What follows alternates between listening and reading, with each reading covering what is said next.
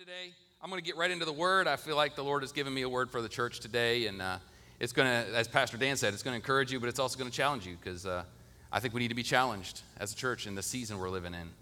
And so I'm going to read to you out of Romans 13, and in this chapter, the Apostle Paul is, beginning of the chapter, he's talking about how we're supposed to love our neighbor and what that looks like, and that we should let the debt of love always be outstanding. We would always be trying to pay that debt of love to each other. And that leads me into my verse, which is verse 11, which is my text verse. In fact, I'm going to have you stand, if you would, please, just in honor of reading the word this morning, because the word is worth standing for it. So let me read Romans 13:11. He says, "Do this," he's talking about loving each other, "understanding the present time. The hour has come." Everyone say, the hour has come. "For you to wake up from your slumber, because our salvation is nearer now than when we first believed." This is a message to believers. This is a message to the church. It is time for us as followers of Jesus to wake up from our slumber. The church has been a sleeping giant for way, way too long. And in this season that we are in, we need the church to stand up more than it ever has.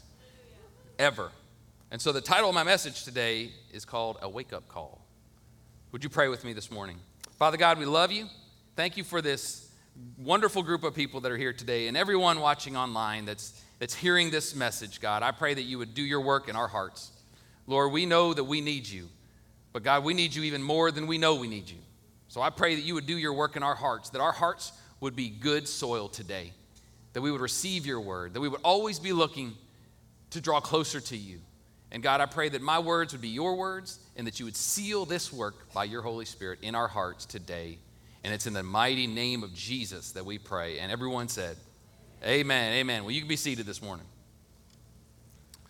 So wake-up call. Have you heard the story about the guy that checked into a hotel, and after he got up to his room, he remembered he needed a wake-up call. So he called back down to the front desk, and he told the teller, "Hey, I need a wake-up call." And the teller said, "Okay, well, from what I can remember of you, you probably need a new barber, and your breath stinks." That's not the kind of wake-up call he was looking for, but nevertheless, that was a wake-up call. I think he wanted the phone call one where it wakes you out of your perfectly good sleep and scares the bejesus out of you, right?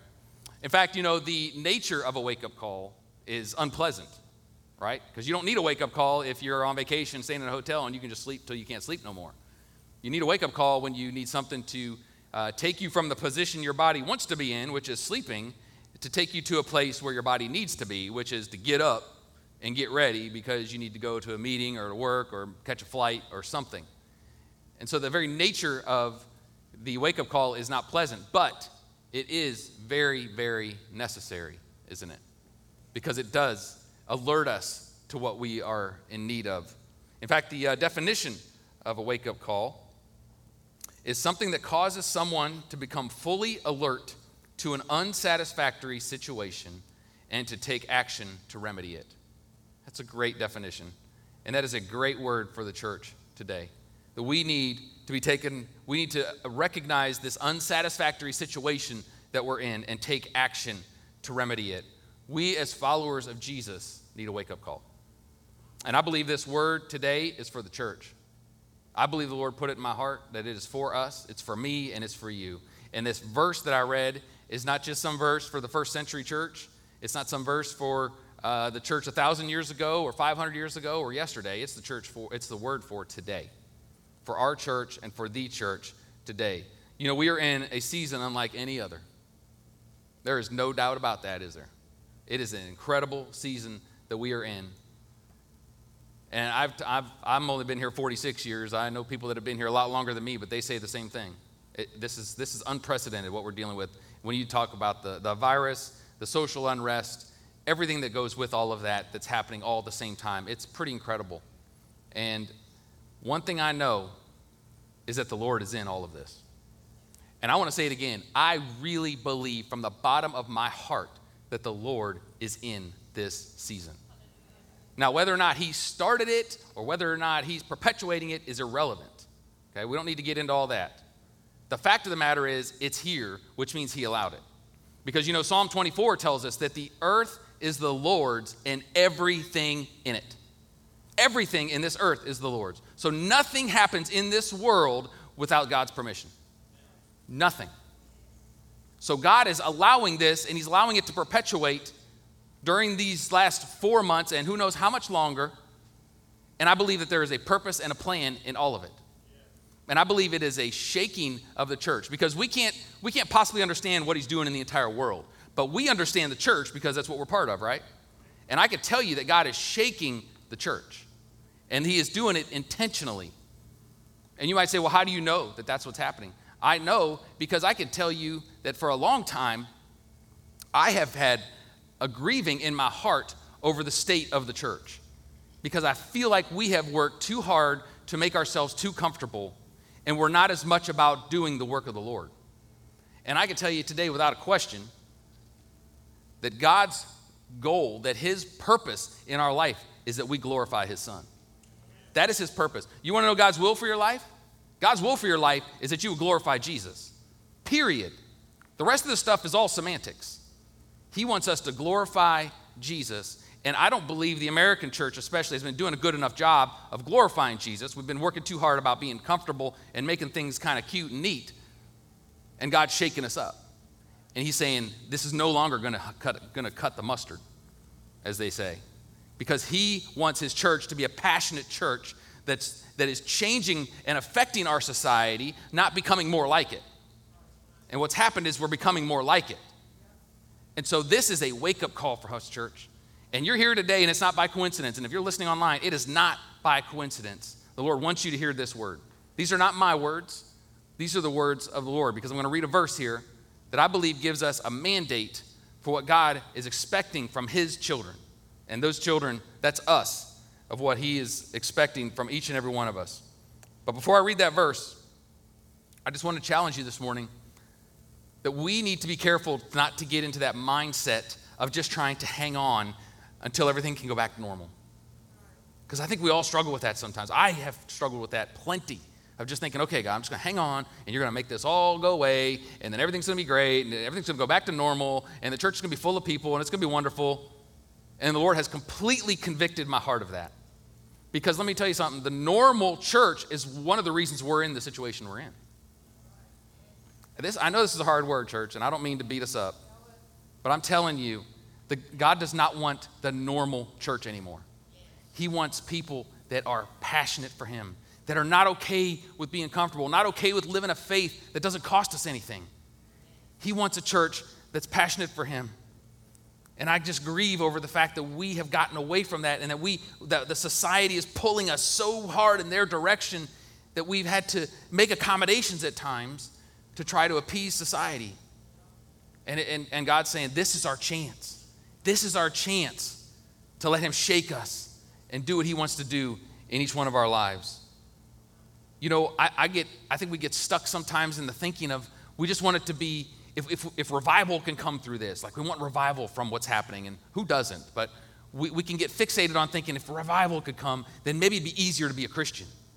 You know, maybe people would be more open to hearing our message, or people would come to church more, and it would just be this, we could become more of a God-centered society like we were in the past. Well, I personally feel that that's not anything that's on the horizon anytime soon. In fact, I feel like it's going to actually become harder and harder to be a Christian. And I don't think I'm making that up. I think when Jesus talked about the end times, you all agree we're in the end times. I mean, no matter when you think Jesus is coming back, the end times started when Jesus ascended back into heaven. So we are in the end times. Whether he comes back tomorrow or 100 years from now, we're in the end times. Jesus gave us lots and lots of words about the end times and how it's going to look. And in Matthew 24, he specifically tells us in verses 12 and 13, these are the words of Jesus. He says, because of the increase of wickedness, the love of most will grow cold, but he who stands firm to the end will be saved. Anybody feel like wickedness is increasing? Anybody feel like love is growing cold? Is love maybe even growing cold in the church? I feel like it is. I feel like, I know if you did a poll of every person that calls themselves a Christian in the United States, if they were honest, well over half of them, probably 3/4 of them, would say they have never shared their faith with another person. What is more loving than to give this great gift that we got from God to somebody else? But yet we don't do it because our love has grown cold. We want people to get saved, and we rejoice when they do. But to really sacrifice our life in a way that we're going to make sure that my life counts for something other than just me getting through this life. The love is growing cold. And Jesus is warning us of that. He says that those who stand firm to the end will be saved. And this is a wake-up call for us. The fact that they're saying, and I've said this a couple weeks ago, but there are statistics saying that as many as a third to 40% of the church is not coming back, even once we have a vaccine and everything's back to normal, because a lot of people have just been disenfranchised, and they were coming to church for maybe the wrong reasons, and so they don't feel the need to come back now because they've been so long without having to come to appease their guilt. That's telling me the love is growing cold. And God is not okay with that. So I want to give you this verse that is a wake-up call to each and every one of us today, and I'm going to kind of go through it and dissect it. It's in Hebrews 12. You know the book of Hebrews, and Hebrews 11 is a great hall of faith where the writer of Hebrews tells us all the people that had this great faith in God. And he follows that up with chapter 12. I'm going to read the first 3 verses. He says, therefore, since we are surrounded by such a great cloud of witnesses, these are the people that he just mentioned in the previous chapter. Because of that, let us throw off everything that hinders and the sin that so easily entangles, and let us run with perseverance the race marked out for us. Let us fix our eyes on Jesus. Some versions say focus on Jesus, the author and perfecter of our great faith, who for the joy set before him endured the cross, scorning its shame, and sat down at the right hand of the throne of God. Consider him who endured such opposition from sinful men, so that you will not grow weary and lose heart. There is 3 mandates in this passage that I'd like to go through today. The first one is to throw off. He says, throw off those things that hinder us. That tells me, the implication here is that this race we're running, this life of faith that we're living, that there are things that try to get in the way of us running that race, right? That's not news to anybody. We all know 2 minutes after you get saved, you start feeling those things that are hindering you from living that life that Jesus would want you to live for him. So it tells me there are hindrances, and it's interesting here because he also mentions sins that easily entangle us. So there's things that are hindrances in this life that aren't necessarily sin. So we have to be mindful of even those things that would keep us from serving Jesus and living this life of faith the way he would call us to live it. And it's not just sins, it's also hindrances, things that get in the way. But one of the biggest things this tells me when we're talking about throwing off, this tells me that there is a standard for living that God has for us that we don't really talk about a whole lot in church. There's a standard of holiness that God wants us to live. And the thing is with holiness is we've kind of, in the church, we've kind of gotten away from doing a lot of teaching on holiness. I don't know how many sermons you guys watch during the week, or if you watch some of these mega church pastors and some of these great communicators and with some of these big churches, and some of them that I really, really love. I think they're doing a phenomenal work. But you won't hear a lot of preaching on holiness. You know why? Because holiness isn't real popular. Because for so long, the church was known as this dogmatic group of people that just browbeat everybody and said, the Bible says that you need to live this way. You need to do this and this and this, and don't do this and this and this. And we always preached on holiness. We always preached on living up to this standard that God has for us. And people would feel bad about themselves because they knew they could never live up to it. So people left the church. And then the church finally realized, okay, well, if we're going to keep people in the church, we got to also talk about grace too. And so the pendulum went from over here and swung all the way over here. Now everything is about grace, to the point that like people that write books about God's grace and about everything is just about love, that those books are bestsellers, because that's what people want to hear. They want to feel like, oh, I'm okay. God's just going to forgive me for everything, and I can just kind of do my thing, and God loves me, and so it's all good. And we've got out of balance over here on this side. But when in reality, we need to come to the center, because in the life of a Christian, there is a place for holiness and grace. They both belong in the life of a follower of Jesus. And so it's okay to say that there is a standard of holiness that we are called to live to. The error that we make so oftentimes from the preaching, from the pulpit, is that we just harp on the holiness and the standard, and people know they can't do it. But I'm going to finish up here today explaining how we can do it. It's not just about gritting your teeth and determining in your mind you're just going to do it right and making sure you have the right accountability and you do all the right things, because we all know we are fleshly and we will fail. So it's not about not having shortcomings, but it is about throwing off those things that hinder us.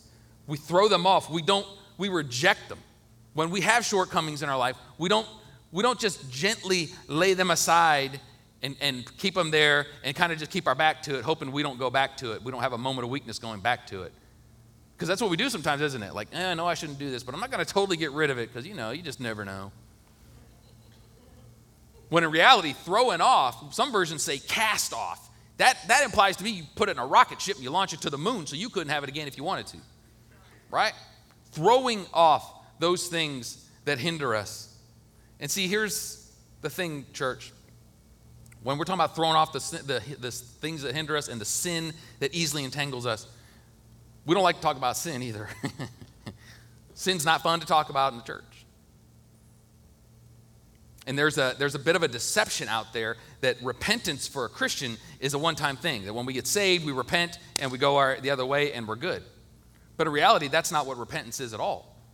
Repentance is it's a lifestyle that we as followers of Jesus need to live.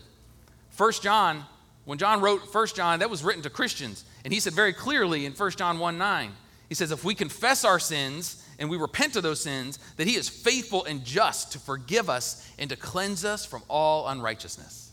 That's for us. So we can't be deceived in thinking that sin's not a big deal, that I don't need to repent because the grace of God, where we swung way over here, it just covers all of it. As Christians, if you haven't repented or asked God's forgiveness in 6 months or a year or whatever, you're missing it, because God's always convicting us. But what we do, we don't feel beat up. We don't, smack our head against the wall talking about how stupid we are.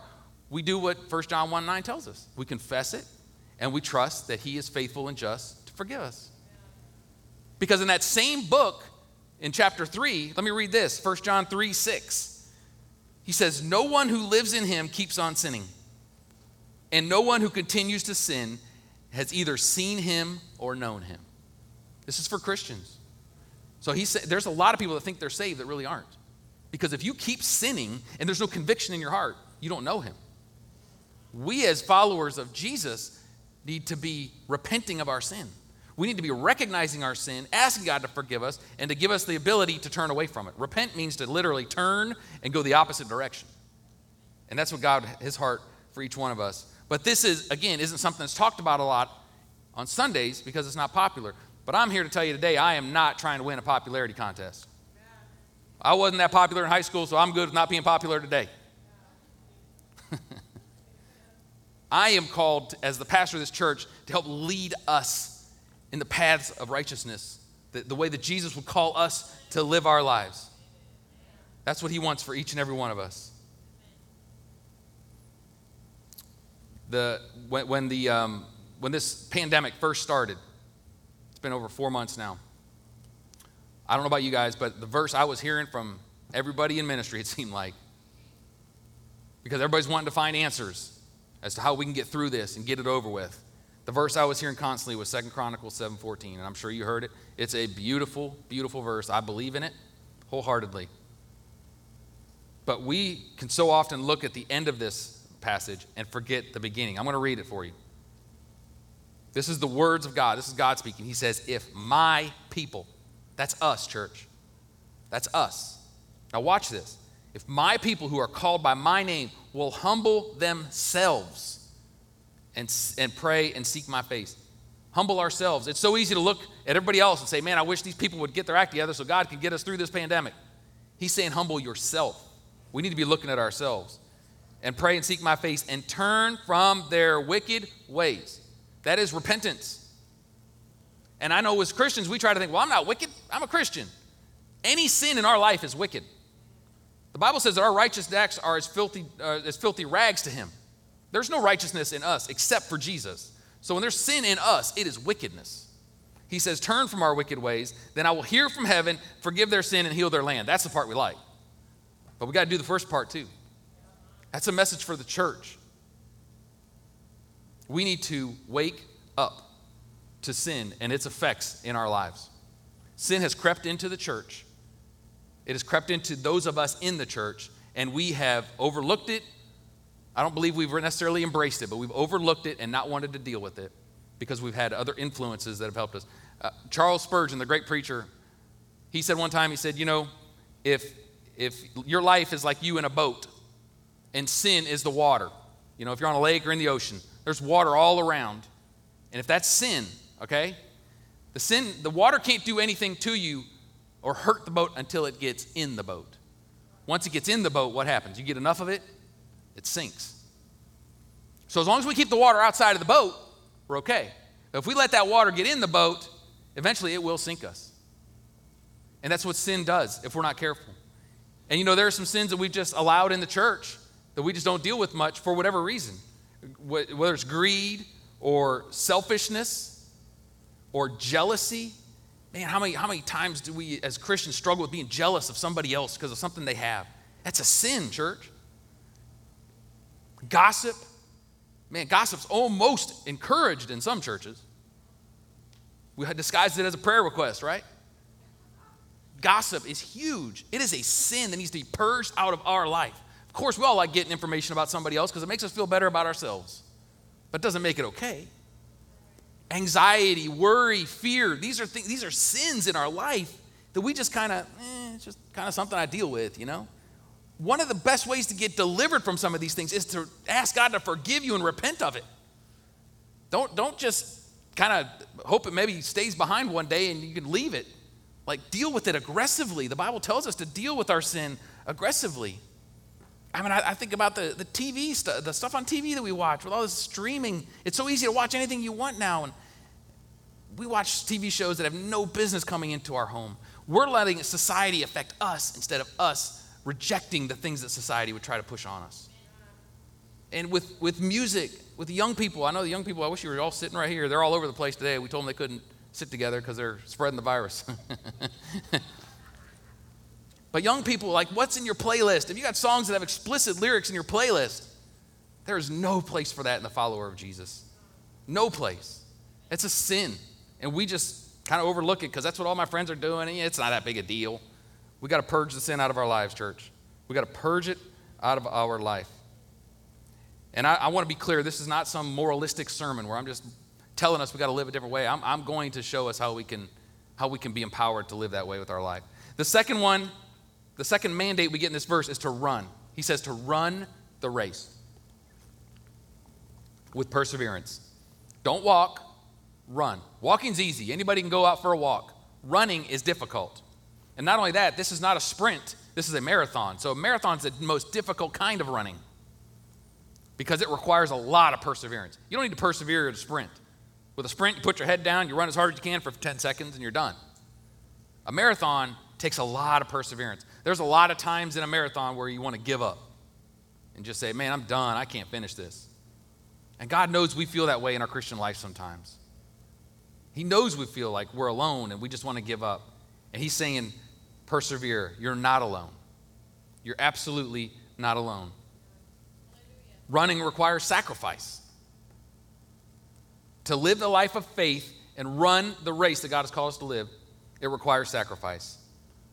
You cannot have everything the world has and follow Jesus. Can't do it. We can't live our life and just bring Jesus along with us and him kind of be our buddy, kind of be our co-pilot. I remember that bumper sticker that said, God is my co-pilot. I mean, that is so scripturally wrong. It's unbelievable. I know the heart behind it was good, but God's not a co-pilot. If he comes in, if you're really living this life the way he wants you to live it, he's taking over. He's saying, God, this is yours. You're in the back seat, letting him lead the way. And he's the one in charge. It requires sacrifice for us, and it has to cost us something. It really should cost us everything. But God in his grace and mercy allows us to have some of those things. But really, the idea, the heart behind a follower of Jesus should be that my life costs me everything when I give my life to Jesus. He says, take up your cross and follow me. It's a symbol of death. You're dying to yourself if you're going to live a life for Jesus. And there's no other way to do it. The Western gospel, I talked about this a couple weeks ago, but the Western gospel has created this atmosphere where we're trying to make everybody as comfortable as we can in the Christian faith, and when in reality, we're doing ourselves a disservice. We won't get as many people to come to church or get saved if we say the truth, but the truth needs to be said. And if you're going to come to this altar and you're going to pray a prayer and you're going to give your heart to Jesus, it means that your life is his now. You don't get to make your own choices anymore. You run everything through him, and you let him lead the way. I love King David's heart. And I know I reference it all the time, but there's so many references in the Word that show that why God honored him so much, because his heart was so for God. So there's a chapter in 2 Samuel 24 where David had sinned, and there came a time where he wanted to go make a sacrifice to God. And he needed an altar to go and make this burnt offering sacrifice. And so he went to this guy's place. His name was Araunah, I think Arona is how you pronounce it. And he said, hey, I'd like to buy your threshing floor because I want to build an altar and make a sacrifice. And this guy Araunah was like, oh my gosh, this is the king. The king of Israel's in my home. He said, King, you can do whatever you want. Go ahead, make your sacrifice, do anything. I'm just honored that you would choose to do it here. That's so wonderful. He says, you don't have to pay me anything. Watch David's response to him. In verse 24, it says, but the king replied to Araunah, no, I insist on paying you for it. I will not sacrifice to the Lord, my God, burnt offerings that cost me nothing. That is the heart that God wants for us. That we would not try to see how much we can get by with, or how much we can get away with, or how little we can give to him and still be a Christian and get to go to heaven when we die. But to have the heart of a King David saying, I will not live this life that costs me nothing. I won't do it. He was the king. He could have done whatever he wanted.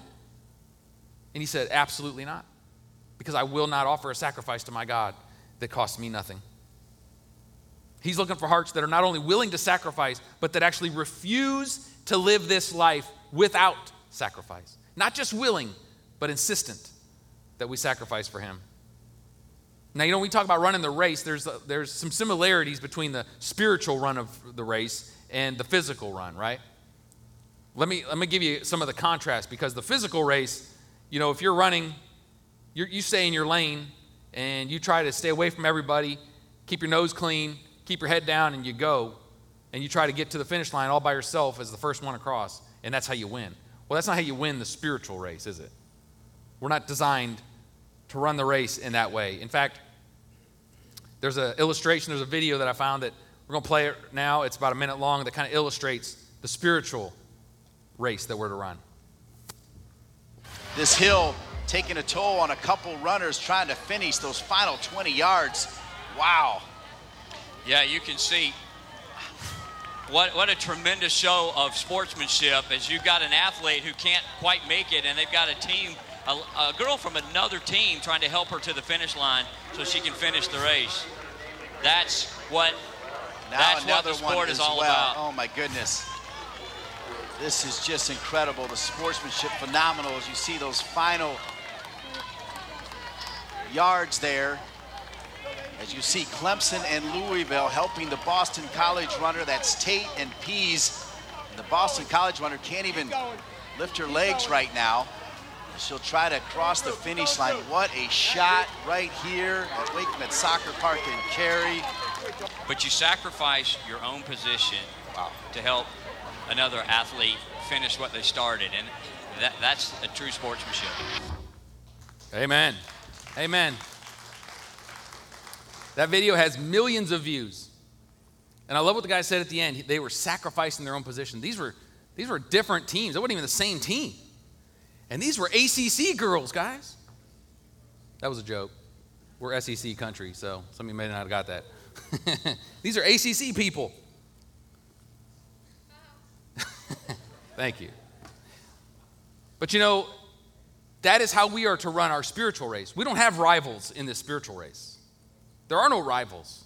And we're not designed to finish this race, cross this finish line alone. If we cross this finish line alone, we have fallen short. Because that's not the plan. That is not the plan at all for us. It should be a driving force in our life that we would want to bring people with us. This is all about evangelism, church. This is all about sharing our faith and not just sitting around hoping that people get saved, but being determined we're going to do something to make a difference. We're going to give up our position to make sure that I'm not coming across this finish line by myself. because we have no rivals. You know, I don't remember how long ago it was, 12 years probably. A few of us from the church here went to Malawi, which is a country in Southeast Africa, for one of Christopher Allen's crusades. Christopher Allen is an evangelist that lives in Pennsylvania but travels to Africa and sees hundreds of thousands of people saved in his crusades. It's an unbelievable experience.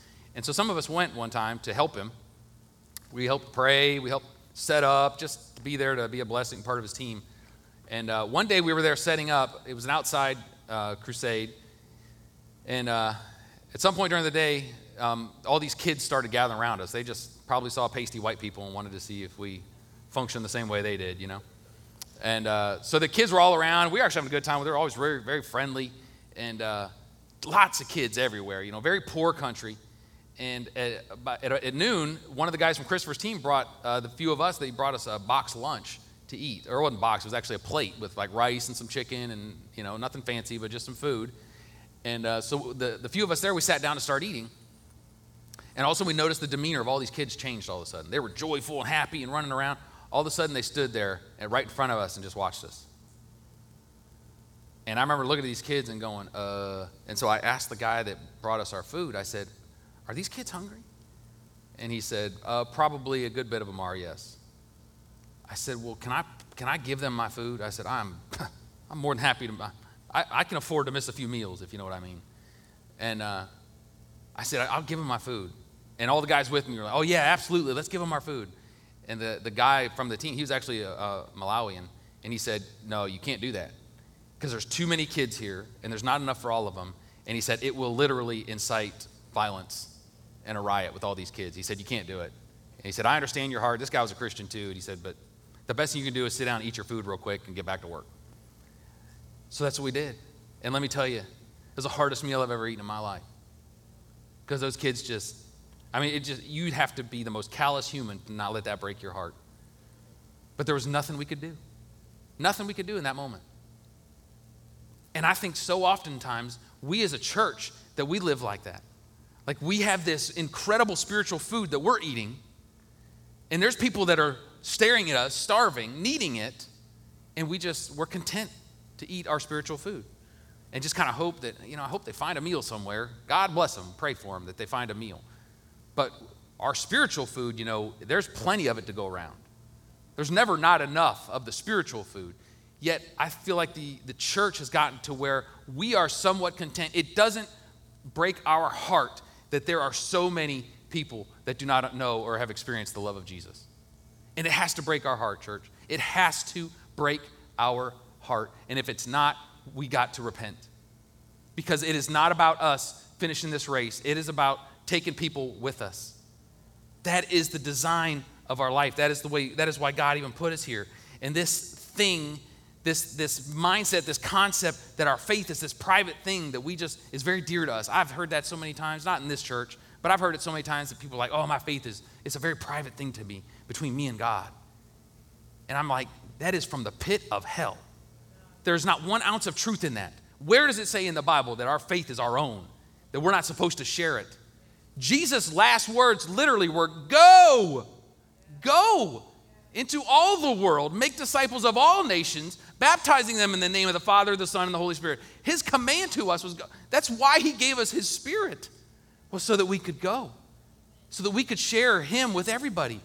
The Apostle Paul, his opening chapter in his letter to the Romans, he says, "I am not ashamed of the gospel, because it is the power unto salvation for those who believe."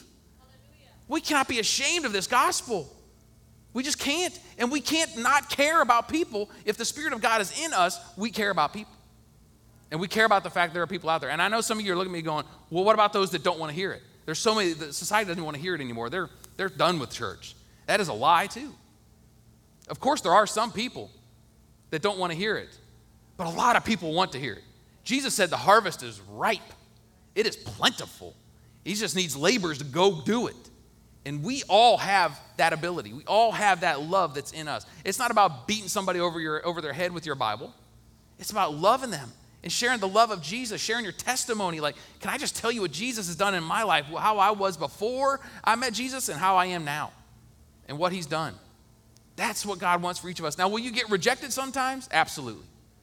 And nobody likes rejection. Nobody. I've never heard of a guy, I never had a friend that asked a girl out and she rejected him, said no, and later he's like, guys, you got to hear this. This is so cool. I asked this girl out and she rejected me.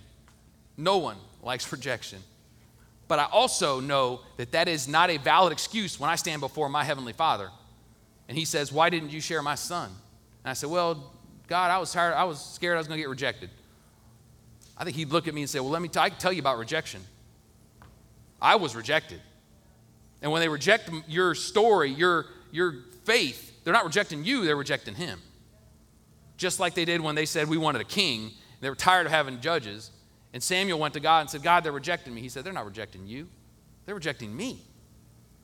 We have to be okay with being rejected. That can't be something that just keeps us from doing anything and saying, well, you know what, I'm just going to hope for the best. I'm going to pray, hope they come to church. We have a story to tell. We have a testimony that people need to hear. You know, the mission of this church, the mission of this organization of New Hope, a mission for any organization answers the question, why? Why are we doing it? Where are we going? Why are we doing what we're doing? The mission of this church, go ahead and put it up there, guys. This is the mission of New Hope, to reach those far from God and to lead people to their next step in a God-first life. It's two-pronged. That answers the question why we're doing what we're doing, why we're having church. Everything that we do at New Hope, if it doesn't answer that, or if that doesn't answer it, we don't do it. Because that's what matters to us. And it's two-pronged. You see, it talks about reaching those far from God. That means reaching people that don't know Jesus and leading people to their next step in a God-first life. That's for the believers. So the ones that already know Jesus, our goal for you is to lead you to your next step in a God-first life. But the first part of this mission talks about those far from God, and that is very intentional because the number one priority of this church, of my heart, Joy's heart, and our staff is that we would reach those far from God. That has to be, and if you read that and you think, that's cool, but it doesn't really stir anything in you, then we need to go to God. We need to say, God, you need to break my heart for the things that break yours. People far from God is what breaks God's heart. And if we're not passionate about that, we are missing the mark. We are going to finish this race, and we're going to cross that finish line all by ourselves, and it's going to be lonely because that is not God's plan for us. We have to be about the lost. We have to be about our Father's business. Now, I am not trying to get you to feel bad, not trying to get you to feel guilty. This is not about, like I said earlier, not about buckling down and trying to figure out how we can be better Christians. It is about a mandate that God has given us. And the only way that we're going to throw off those things that hinder us and run the race with perseverance the way God has called us to do it is by this third mandate. And the third mandate is focus. He says, fix your eyes on Jesus. Focus on Jesus, the author and the perfecter of your faith. This is the answer, church. This is where we get sidetracked all the time. As human beings, we just get sidetracked. It's just the nature of it. I've said it before. I've had moments where God was so powerful in my life where I was actually scared because I felt the presence of God so strong and saying to myself, I will never, ever doubt again. I'm going to live the rest of my life every second of every day for you. And within a week, I'm venturing over here trying to figure out my own thing. That's just human nature. So we always have to be reminded, fix our eyes on him. Focus on him because where you look matters. Where you look matters. I remember years ago, Pastor Bowen sharing a message, and this one line of this message just hit me like a ton of bricks, and I have thought about it and remembered it very clearly. He was talking about where you look and focusing and having perspective. He said, you know, if you're driving down the road in your car and you start looking over, something catches your eye over here, and you start looking over, what happens if you look there long enough, you know what happens? You start drifting that way. If you look over here, you start drifting that way. No matter how hard you try to keep it straight, you just can't help yourself. It's just something about it makes you drift that way because where we look is where we go. So where you look matters. Your vision determines a lot of where you go. Hand-eye coordination is all about vision. You know, I played baseball growing up. That was my sport. I was actually pretty good at it. I enjoyed it. I played it into high school, and I loved it. And wasn't tall enough or had a strong enough arm to make it in college, so here I am. But I was a pretty good hitter. You know, I just had a natural knack for hitting the ball. But you know what? Anytime I was in a slump, any coach I ever had, any coach that was worth his salt, first thing they would ask you, are you watching the ball hit the bat? Are you watching it all the way in, or are you starting to look up because you want to see how far you just hit it, and you end up missing it, or fouling it off, or doing something, popping it up? They would say, my coaches would say, when that ball comes in, you should be able to see the word on that ball, whether it's Wilson or Spalding or whatever it is. You should be able to see it as it hits the bat and then goes out. That's the first thing you do when you get into a hitting slump. Are you watching the ball? Same thing in life. It matters where we look. Where you look is where your focus is. And I know you believe me, because I can tell you, I don't know, if you want to annoy somebody when they're trying to talk to you and they want your attention, talk to them like this. Yeah. Oh, yeah, I get that. Ooh, they did that? That's terrible. Sure, yeah. Yeah, we can do that. How annoying is that? And we all do it.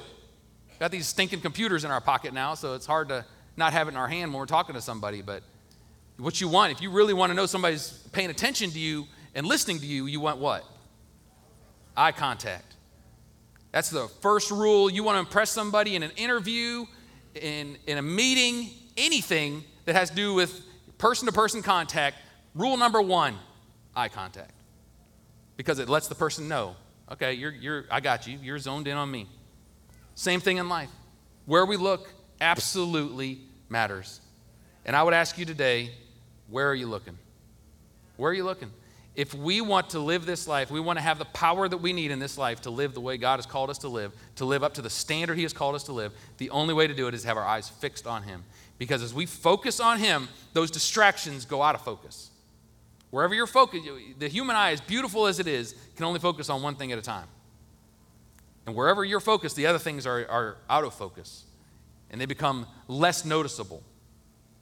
And God would say, if you will fix your eyes on me, if you will focus on me, and he goes on to say, the author and perfecter of your faith. He's perfecting your faith. As you fix your eyes on him. They go hand in hand. There's a formula here that we can get where we can get victory in our life in a lot of ways without having to just try to figure it out. But we're so fixed on him. If we're focused on him, that's our part. And if we focus on him, he helps us in the rest. He helps us to throw off those things that hinder us. He helps us to run that race. He helps us to love people. He breaks our heart for things that break his. He puts his desires in our heart. And we live in a way with a power that comes through only the Holy Spirit in us. But that power is only engaged in us as we are fixed on him.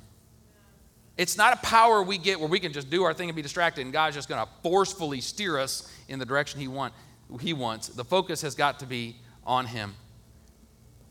Jesus is at the finish line. That's where we need to keep our eyes fixed. On him. And why on God's green earth we would ever look anywhere else, I'll never know.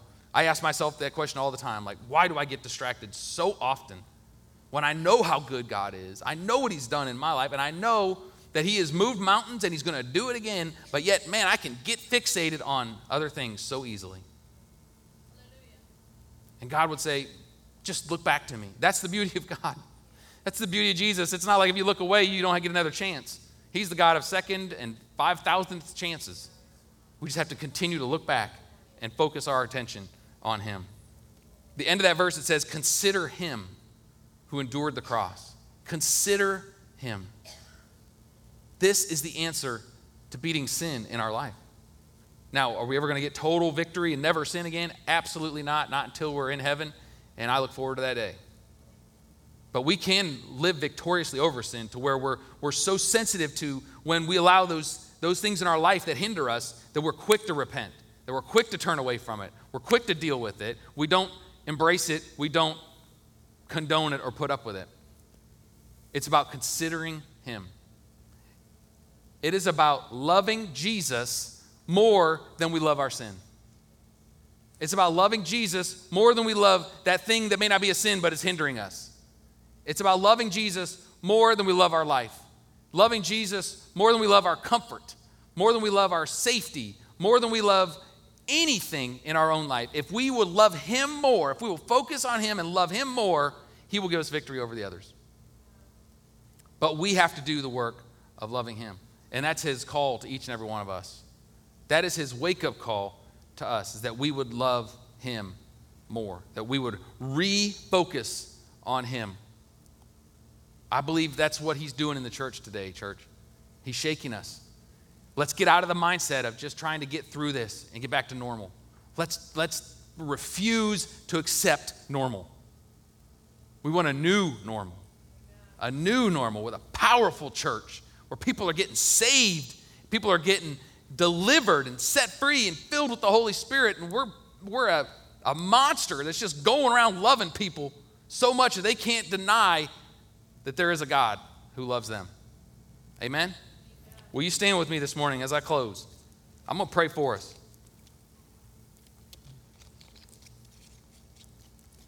Don't sleep through your alarm, church. Don't sleep through the alarm. This is a wake-up call.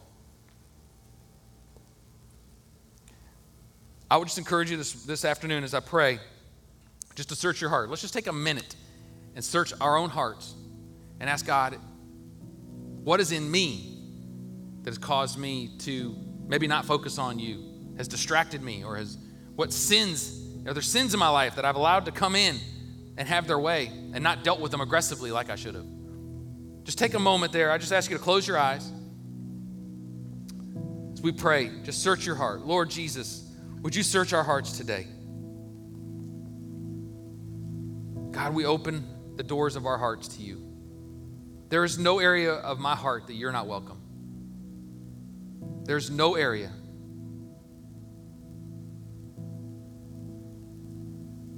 Lord, would you just reveal to us your heart? Thank you, Jesus. Thank you, Jesus. God, I thank you today that you are so loving, so merciful, so gracious. Help us to receive that love today. God, we just come to you today.